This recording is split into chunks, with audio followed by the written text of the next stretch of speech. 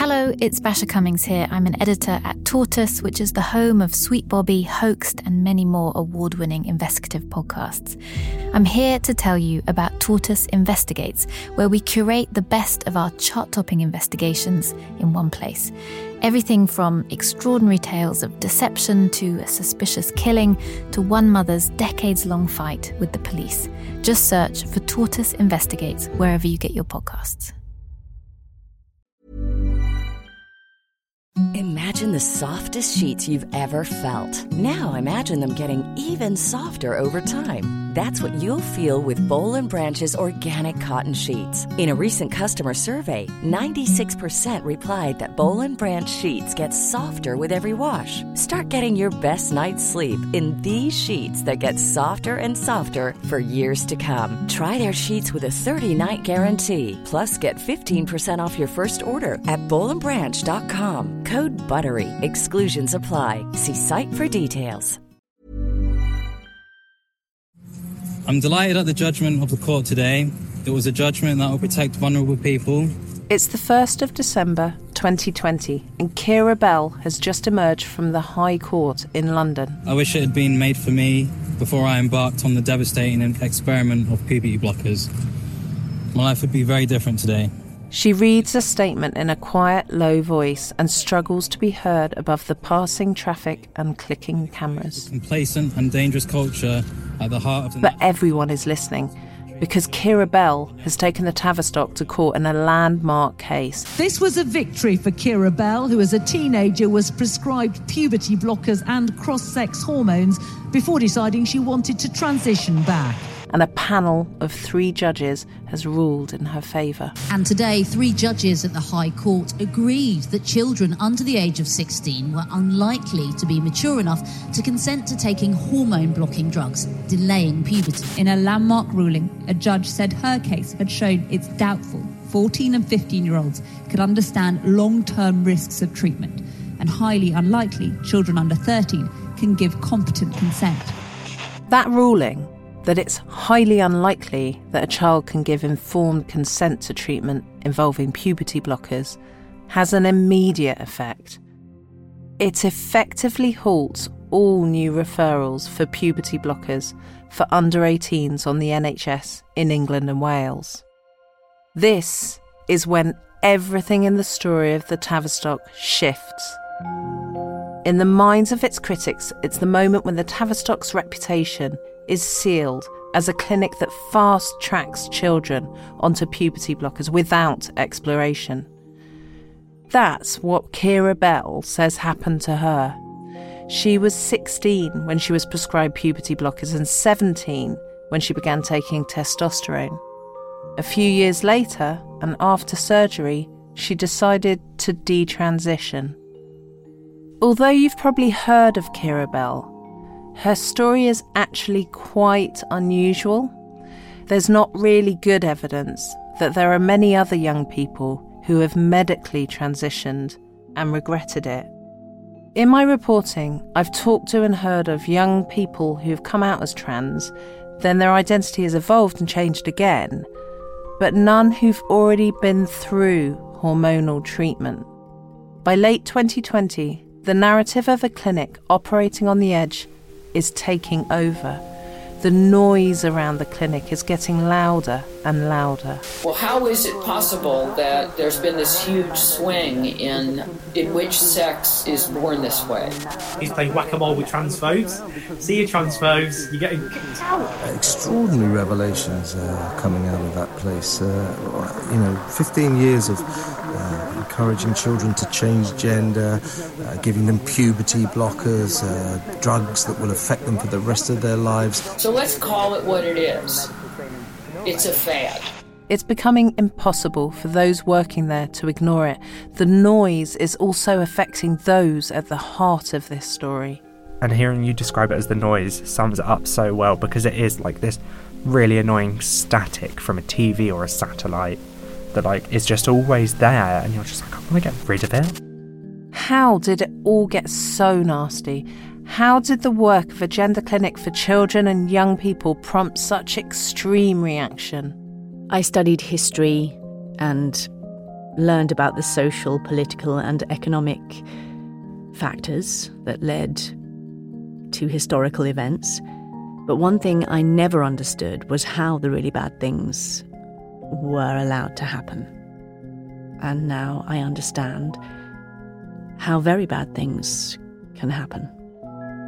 I'm Polly Curtis, and from Tortoise, this is The Tavistock, Episode 5, The Noise.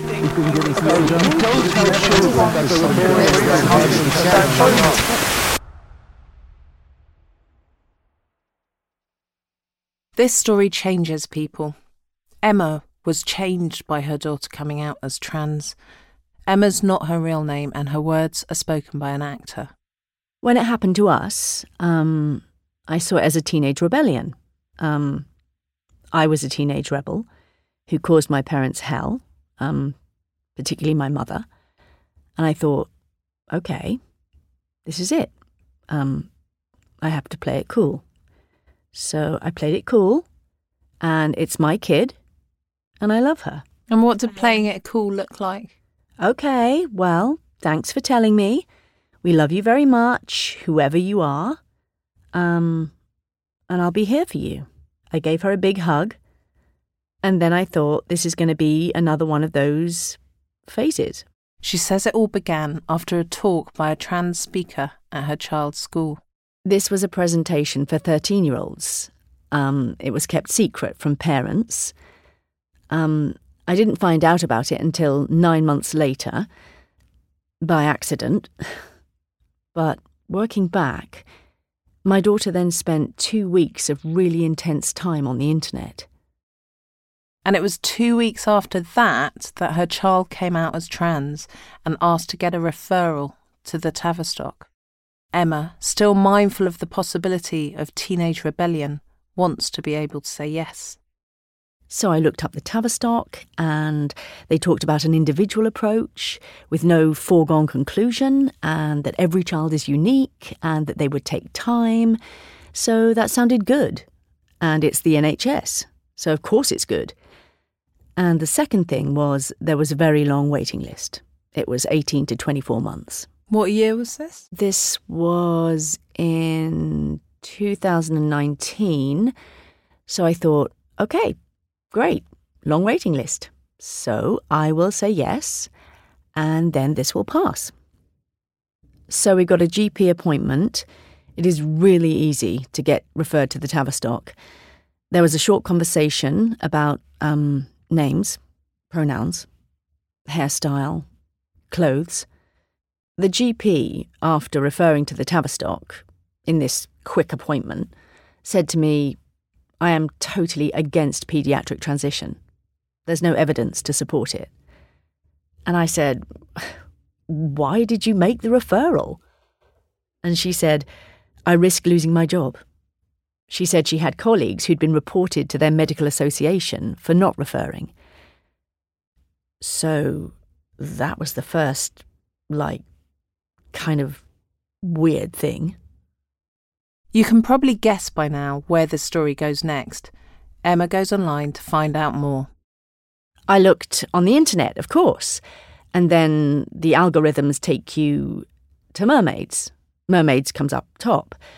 And then it's basically, are you an amazing parent? Do you love your child? Do you want to be part of this wonderful community? And, of course, I want all three of those things. But when I read more, then to qualify, you have to go for these treatments, which to me sounded a bit, wait, hold on a minute. Let's figure out what's going on. She starts digging. She's looking for studies or evidence. It doesn't go well. Everyone I asked for help told me that I was a bigot, basically. Harming my child, that I'm a risk to my child, and that my child was likely to, was at risk of suicide. And what did that do to you? Well, you think, is it true? And then you do more research, and then there are no studies that say this. There's no evidence to show that it helps mental or physical health. There's no evidence to say it doesn't help. But either way, there's no evidence. And there's no data. There's no long-term data. Emma doesn't think what she's looking for is unreasonable. Certainly not radical. She just wants some data, but it leaves her feeling isolated. What can you say about how this has affected your family? I wouldn't wish this on anyone, even the people who've been really horrible. I wouldn't wish this on them either. I saw someone said this on Twitter, I think. They were trying to describe what it's like as a parent, and they said, the house is on fire, you are trying to rescue your child, and everyone you know is lighting matches. And what are the matches? The matches are telling your child that they're the opposite sex and that they should make all these changes. What I hear from Emma and from so many other parents is a devastating sense of isolation. Emma joins a group for parents of trans adolescents. It's called the Bayswater Support Group. So we support each other because we find that when we ask for help, we're told that this is our fault and that we're bad parents and that we just need to do this, transition our children right away, or they're going to kill themselves. Which is quite odd. As Emma is trying to find some evidence or data about puberty blockers to help her decide the right course of action for her child, the Keira Bell case reaches the High Court. I thought, now I'm finally going to understand. I'm going to, find this answer I've been searching for. But when the Tavistock witnesses were asked for the data, they were like, the dog ate my homework. And I was like, oh my God, even they don't have it. This is a court case with QCs and the High Court, and this doesn't exist. And I was really shocked. The studies or records that Emma has been searching for, they simply don't exist. Emma never thought she would go from being a liberal parent who took her kids on pride marches to opposing trans ideology. But she does. This story changes her. Everything that I thought was real and true has kind of fallen away. The whole scaffolding of my life fell away.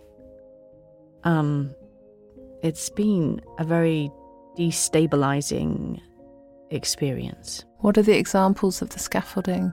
Kind of the values I held that I thought society held, or that I thought my part of society, the progressive, remain, nice progressive values.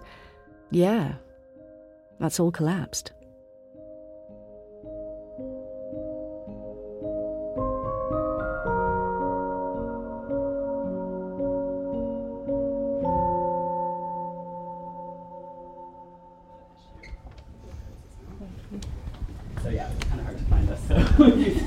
We would not have found this. We were talking to some colleagues in the States yesterday who were saying they're getting increased bomb threats and stuff. So, really? Yeah. And the States is getting really rough right now, obviously. States is very rough. Mermaids is a charity set up to support gender-questioning young people. It is currently under investigation by the Charity Commission over safeguarding issues, accused of supplying chest binders to teenagers against their parents' wishes. That chat, as we arrived at their offices, about bomb threats in the US, hints at a sense of being under attack and beleaguered. So, to start, can you just start by introducing yourself for the tape? Great. So hi, my name is Kai O'Doherty. I use they, them pronouns, and I'm the head of policy and research at Mermaids. Thank you. And when we looked at your profile, you describe yourself as genderqueer. And do you mind me just asking you to explain what that means? Yeah, so for me, I mean, it means something different for everyone. For me, it means I don't identify as a man or a woman, but find myself somewhere on the spectrum in between. And really, don't feel that any specific label or binary applies to me. Mermaids has been around since 1995, when it was formed by a group of parents who were at a loss as to how to support their gender-questioning kids. Its relationship with the Tavistock has had its ups and downs over the years. They collaborated on things like support groups in the early days, and some people argued they got too close to one another. But Mermaids has also criticised the Tavistock for not referring children for puberty blockers quickly enough. The charity now sees itself as a critical friend of the Tavistock. Well, I think most of our concerns are around the waiting list.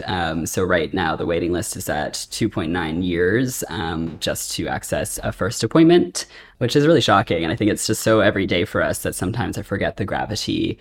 Mermaids believes that being trans is not a condition or a problem that needs solving. It's just a reality for someone. Any other problems tend to stem from how the world deals with that. I'll let Kai explain. But that higher levels of self-harm or depression or hate crime and other things, they're all interlinked with how it is to exist in the world as a trans person, exist in a transphobic world, frankly, where the media you might consume, the ways in which politicians are talking about you, the ways in which sometimes your own schools and religious leaders are talking about you, make you feel like something is wrong. And that is the cause of the depression, not you being trans. I'm worried that if it's assumed that there are no other issues going on for gender questioning people, then other important factors may be missed.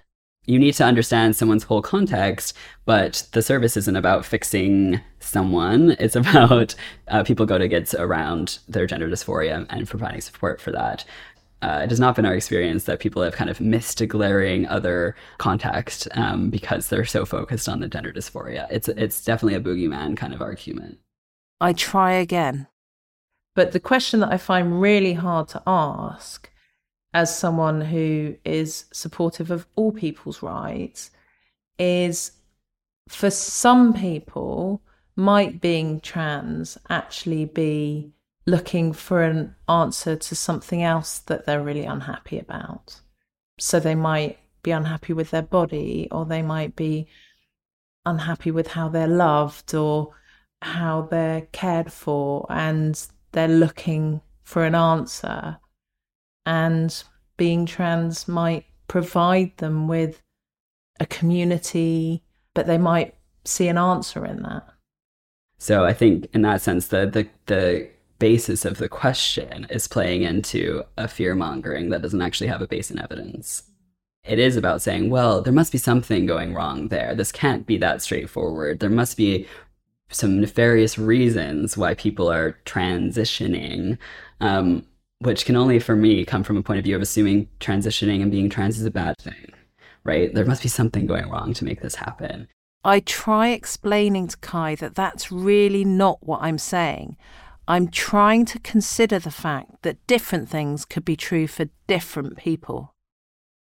I guess, my question wasn't, is that the case? It's just that, might it be the case for some people? And I think one of the things I'm trying to do with this podcast is get beyond the kind of binary arguments and say lots of things might be true at the same time, and actually making big generalizations about a big group of young people loses the individuality in that. You might hear some defensiveness in my voice and in the work we do, because it isn't just a conversation for us. And it's not just a conversation for the children and young people and families we talk to, because it means when there are these conversations, it can lead to court cases that temporarily eliminate their access to prescriptions that they need. In the case of only 2 years ago, it means that schools are feeling emboldened to not even allow young people to come in and use their name and pronoun at no pain to anyone else. It means such heavy and intense things to us that when these kind of just asking questions, dog whistles, are brought up by some nefarious agents, which I'm not including you in, it really detracts from actually what is the core issue for me. And this is just a public health issue. And usually you don't have, in say, cancer treatment, all that many people who have no experience in cancer getting involved. But there's something about this issue where people who do not have the lived experience of either supporting a trans person or being a trans person are, quote unquote, just asking questions in this way that detracts from actually the policy issues I'm here to talk about, which is about we need more capacity. We need a staff workforce pipeline to allow for these clinicians to be well-informed and good at their jobs. Is it dog whistle to ask if there could be different things going on for different people? I don't think so. To me, it demonstrates the impossibility of moving forward if people will only exist in entrenched positions on both sides.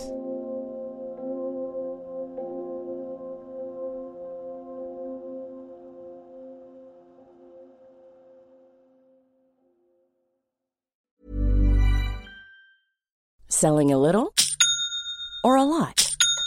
Shopify helps you do your thing however you cha-ching. Shopify is the global commerce platform that helps you sell at every stage of your business. From the launch your online shop stage to the first real-life store stage, all the way to the did we just hit a million orders stage.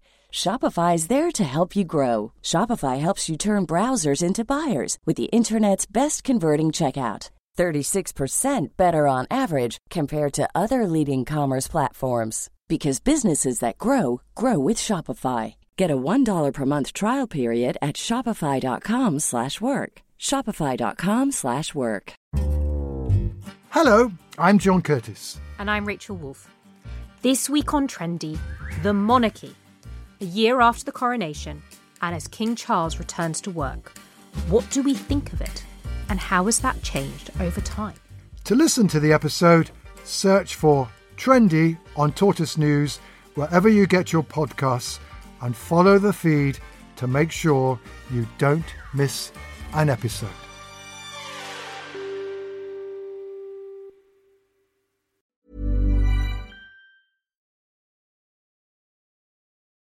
After talking to Emma and then Kai, I'm left with questions in my mind about GIDS. If the argument outside the clinic has been getting more radical, is there a possibility that the clinic, or parts of it at least, has at some point been captured by an ideology? At every NHS trust, the first port of call for a journalist is the press office, and the Tavistock is no different. But when the journalist Hadley Freeman got in touch about a piece she was writing, she didn't get the reaction she was expecting. It's fair to say that Hadley is a reasonably loud voice in the noise surrounding the debate on gender. She is a prominent gender-critical feminist who's been questioning the work of the Tavistock. Her interest in GIDS is very specific and born out of her own experience. When I was younger, I was anorexic for a long time, and I was in hospital for 3 years between the ages of 14 and 17. And seeing all these girls suddenly around where I live in North London wearing very baggy clothes, they're painfully flat chests, by which I mean their chests were artificially flat, sort of shrinking into themselves. It sort of echoed in my head with sort of experiences in my past. Hadley has just finished writing a book on anorexia. And I did wonder if the reason there were so many teenage girls now expressing gender dysphoria, if this was a kind of new version of anorexia, because it seemed to have a lot of overlaps in terms of body hatred, body alienation, fear of becoming a woman, which is what anorexia really is at root about. Anorexia always comes on in adolescence. She spoke to some former employees of the Tavistock, but obviously the people she really needed to speak to were the clinicians working at GIDS now. So she got in touch with the press officer. So here's what I'm writing about. Here's what I've heard from your doctors. What do you say? What do you say on behalf of GIDS? And he said, well, that's all very interesting, but we are not going to speak to you because on December something of last year, you posted a tweet comparing us to Nazis. And I was really surprised on multiple levels. And then he read it out. And I realized he was talking about a conversation I'd been having on Twitter. This wasn't addressed to my followers. You'd have had to click specifically on my tweets to see it. It was around the time of the Keira Bell case, and inevitably Twitter was on fire. To some people, the 3 judges in the case were now the enemy. The barrister, Jolyon Maugham, paraphrased the famous Pastor Niemöller poem by saying, "First they came for the trans people, and perhaps you didn't speak out because you were not trans." And I replied, the difference is that the Nazis medicalized children and these judges were trying to stop it. Which is a tweet I stand by. That is factually correct. It might be factually correct, but Hadley acknowledges it wasn't temperate. To be honest, comparing anyone to Nazis on social media is always a bad idea. Hadley says her tweets delete automatically, so she was surprised that 8 months after the Twitter exchange, the press officer had found it. He said, "Oh no, we saw it and we saved it." So they have files of what people say. And I said, that's really odd that an NHS trust sits around saving tweets. And he said, well, you compared us to Nazis, which I would say I didn't exactly, but sure, if we're going to go with that analogy. And I said, I understand why you're upset, but isn't the best way to bridge this divide between the sides here, so to speak, is for us to talk to each other, and I would like to talk to you. He said, well, no, none of our physicians want to talk to you. And what do you take from that? What I felt at the end of that was I'd written previously about the Church of Scientology, and they were exactly the same. They would, when I would try to get responses from them due to various things, they would say, no, we saw this thing you once wrote 15 years ago in which you made a joke about Tom Cruise, or we saw your social media. It's a cult. It's a cult attitude. You're either with us or against us. If you say anything critical, we won't talk to you. I've never had that experience from a publicly funded body.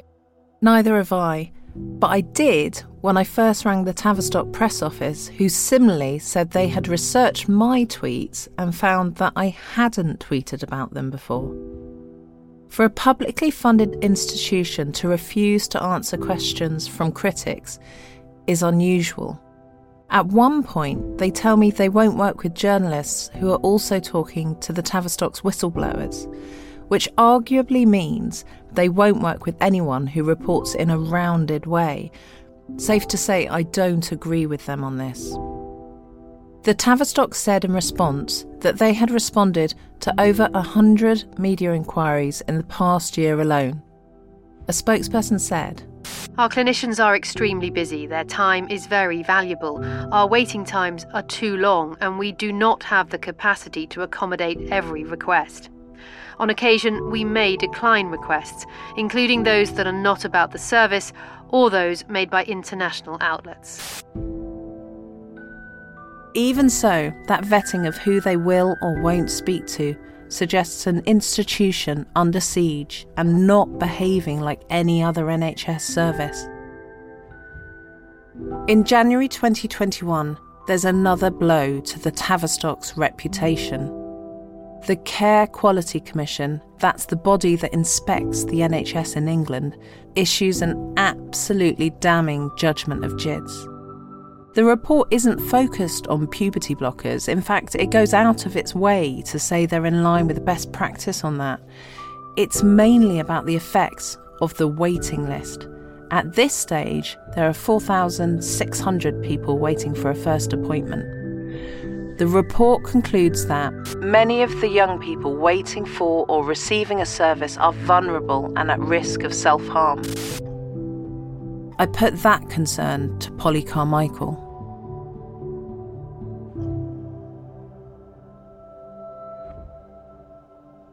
There just are some realities that mean, unfortunately, hugely unfortunately for the young people waiting on our waiting list, that there isn't an immediate solution. There isn't a workforce out there. The CQC was also critical of how the service was run. Caseloads were too high, staff under too much pressure. GIDS didn't properly record whether young people had consented to treatment. Record keeping was poor. Did you undervalue the data at points? Did you undervalue the record keeping So I don't think those things have been undervalued. So certainly in terms of data collection, there has always been data collection. But, obviously there's different sorts of data and it's how it's reported. So, we've always had to report some outcome data to our commissioners. So do you dispute what the CQC said? No, I'm certainly not disputing what the CQC said. I think, there's always room for improvement. And I think it's a fair comment that, within a multidisciplinary team, with a range of professionals, with a range of professional backgrounds and trainings, there may be inconsistency then around how things are recorded. Polly says they've improved their record keeping since then. There's another interesting line in the CQC report. Staff did not always feel respected, supported and valued. Some said they felt unable to raise concerns without fear of retribution. I think back to what Polly said about people working in abortion clinics who don't agree with abortion. Polly says that some people's views were incompatible with the service. So whilst, I respect that people have different views, there, you are right, is ultimately a line where if those views are incompatible with the way in which, or the nature of a service that's offered, then, it's not going to work in that service. But isn't that a bit like the binary black and white nature of the external debate playing out inside your clinic and inside your team? Because what you've just said to me is black and white. It's almost you're with us or against us. I'm not saying you're with us or against us. What I'm saying is that within a service, if there are completely incompatible views and a view that, does not support the way the service is commissioned, then, I can see that's problematic. It does sound a bit with us or against us. But if the service specification is to refer people for puberty blockers and the service starts from an affirmative standpoint, how can it accommodate staff who don't take the same approach? This is the reality of a service operating in such a contested field. The next bit of the CQC is direct. The service was not consistently well led. I put that to Polly in a Zoom call. Well, I genuinely feel that how all of this happened is much bigger than any individual. And I suppose what, I think is destructive is the increased personalisation and attack on individuals. If you're asking me if there's anything I'd done differently, I'm sure there are things I'd have done differently. Whether actually they'd have made a difference is another question. It's worth pointing out that it wasn't all negative, and in some quite important ways. The CQC inspectors found that young people were treated with compassion and kindness, and their privacy and dignity was respected. Feedback from families was overwhelmingly positive. And critically, when it came to puberty blockers, it said staff referred young people for medical treatments in line with good practice. But that's not what has been remembered. Should I have been more outspoken? Should I have been, more assertive at different points? But yeah, I maybe could have been. Maybe things would have been different. Maybe they wouldn't. At the end of 2021, something else happens that hasn't lodged in the narrative about the Tavistock. It was successful in overturning the judge's decision in the Keira Bell case. The Tavistock wins the case in the Court of Appeal. Once again, its clinicians and not the courts will judge whether a young person is competent enough to decide their own treatment. But it's too late for the court of public opinion. The overturning gets a fraction of the coverage that the original verdict received. It feels like the clinic's fate is set, and more scrutiny is on its way.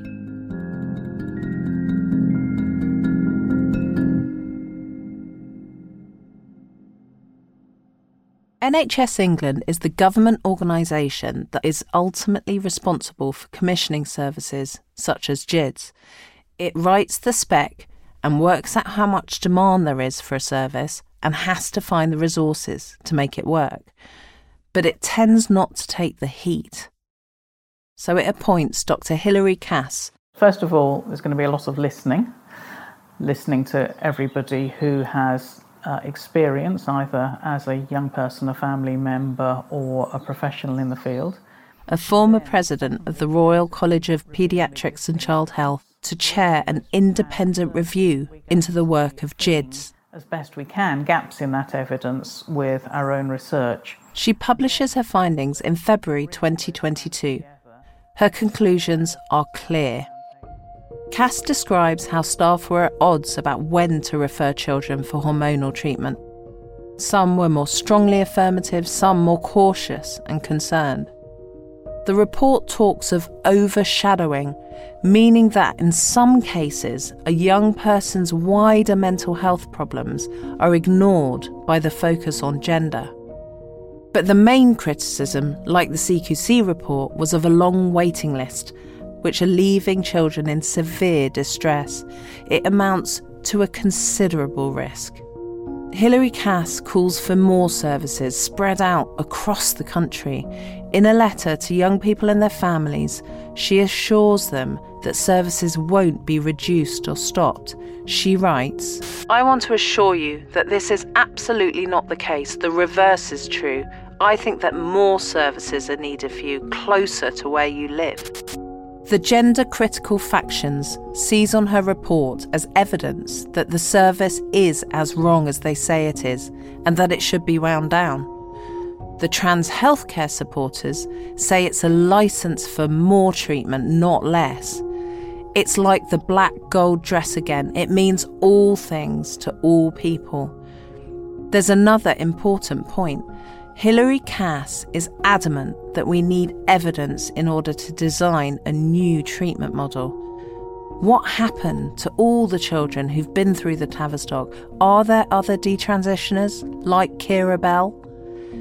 So a study is commissioned to track 9,000 ex-GIDS patients.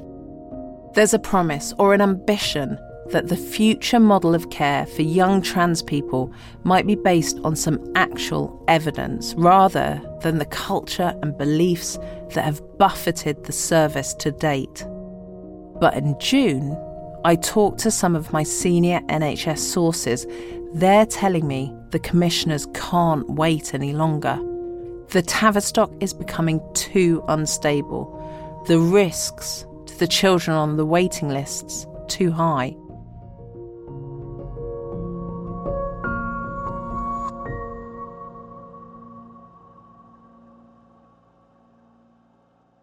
The clinic is going to be closed, fast-tracked ahead of time. Then, in July... Really strange moment. I'm sat by a swimming pool in Greece and you can hear the cicadas in the background. And I've literally just finished reading the last of the transcripts of our interviews with Polly Carmichael as I received a breaking news alert saying that the Tavistock is being shut down. This is what we expected, what we knew from all our conversations behind the scenes, our sources were telling us would happen. But I'm thinking now, how does it affect our story? What's the urgency in the story about the Tavistock? Is the story over now that it's being closed?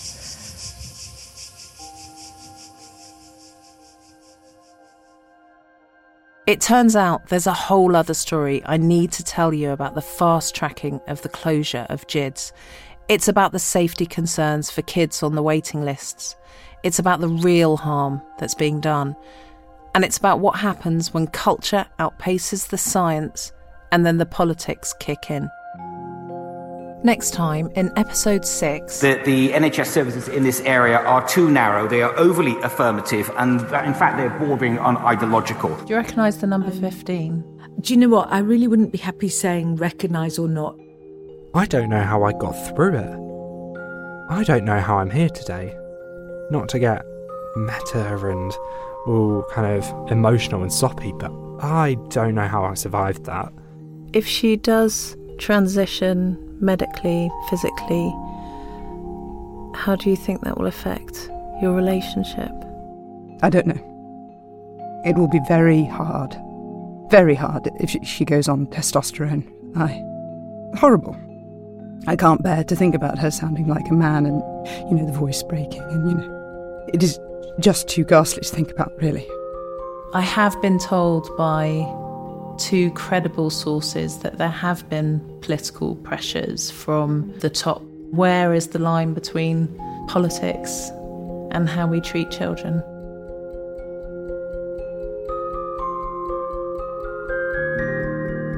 Thanks for listening. The final episode is available to listen to now. If you've enjoyed this podcast, subscribe to Tortoise Plus on Apple Podcasts or join Tortoise as a member so you can access more of our reporting and support our work. Just visit tortoisemedia.com/Tavistock. This series is written and reported by me, Polly Curtis. The producer is Katie Gunning. The executive producer is Jasper Corbett. The Tavistock is a Tortoise production.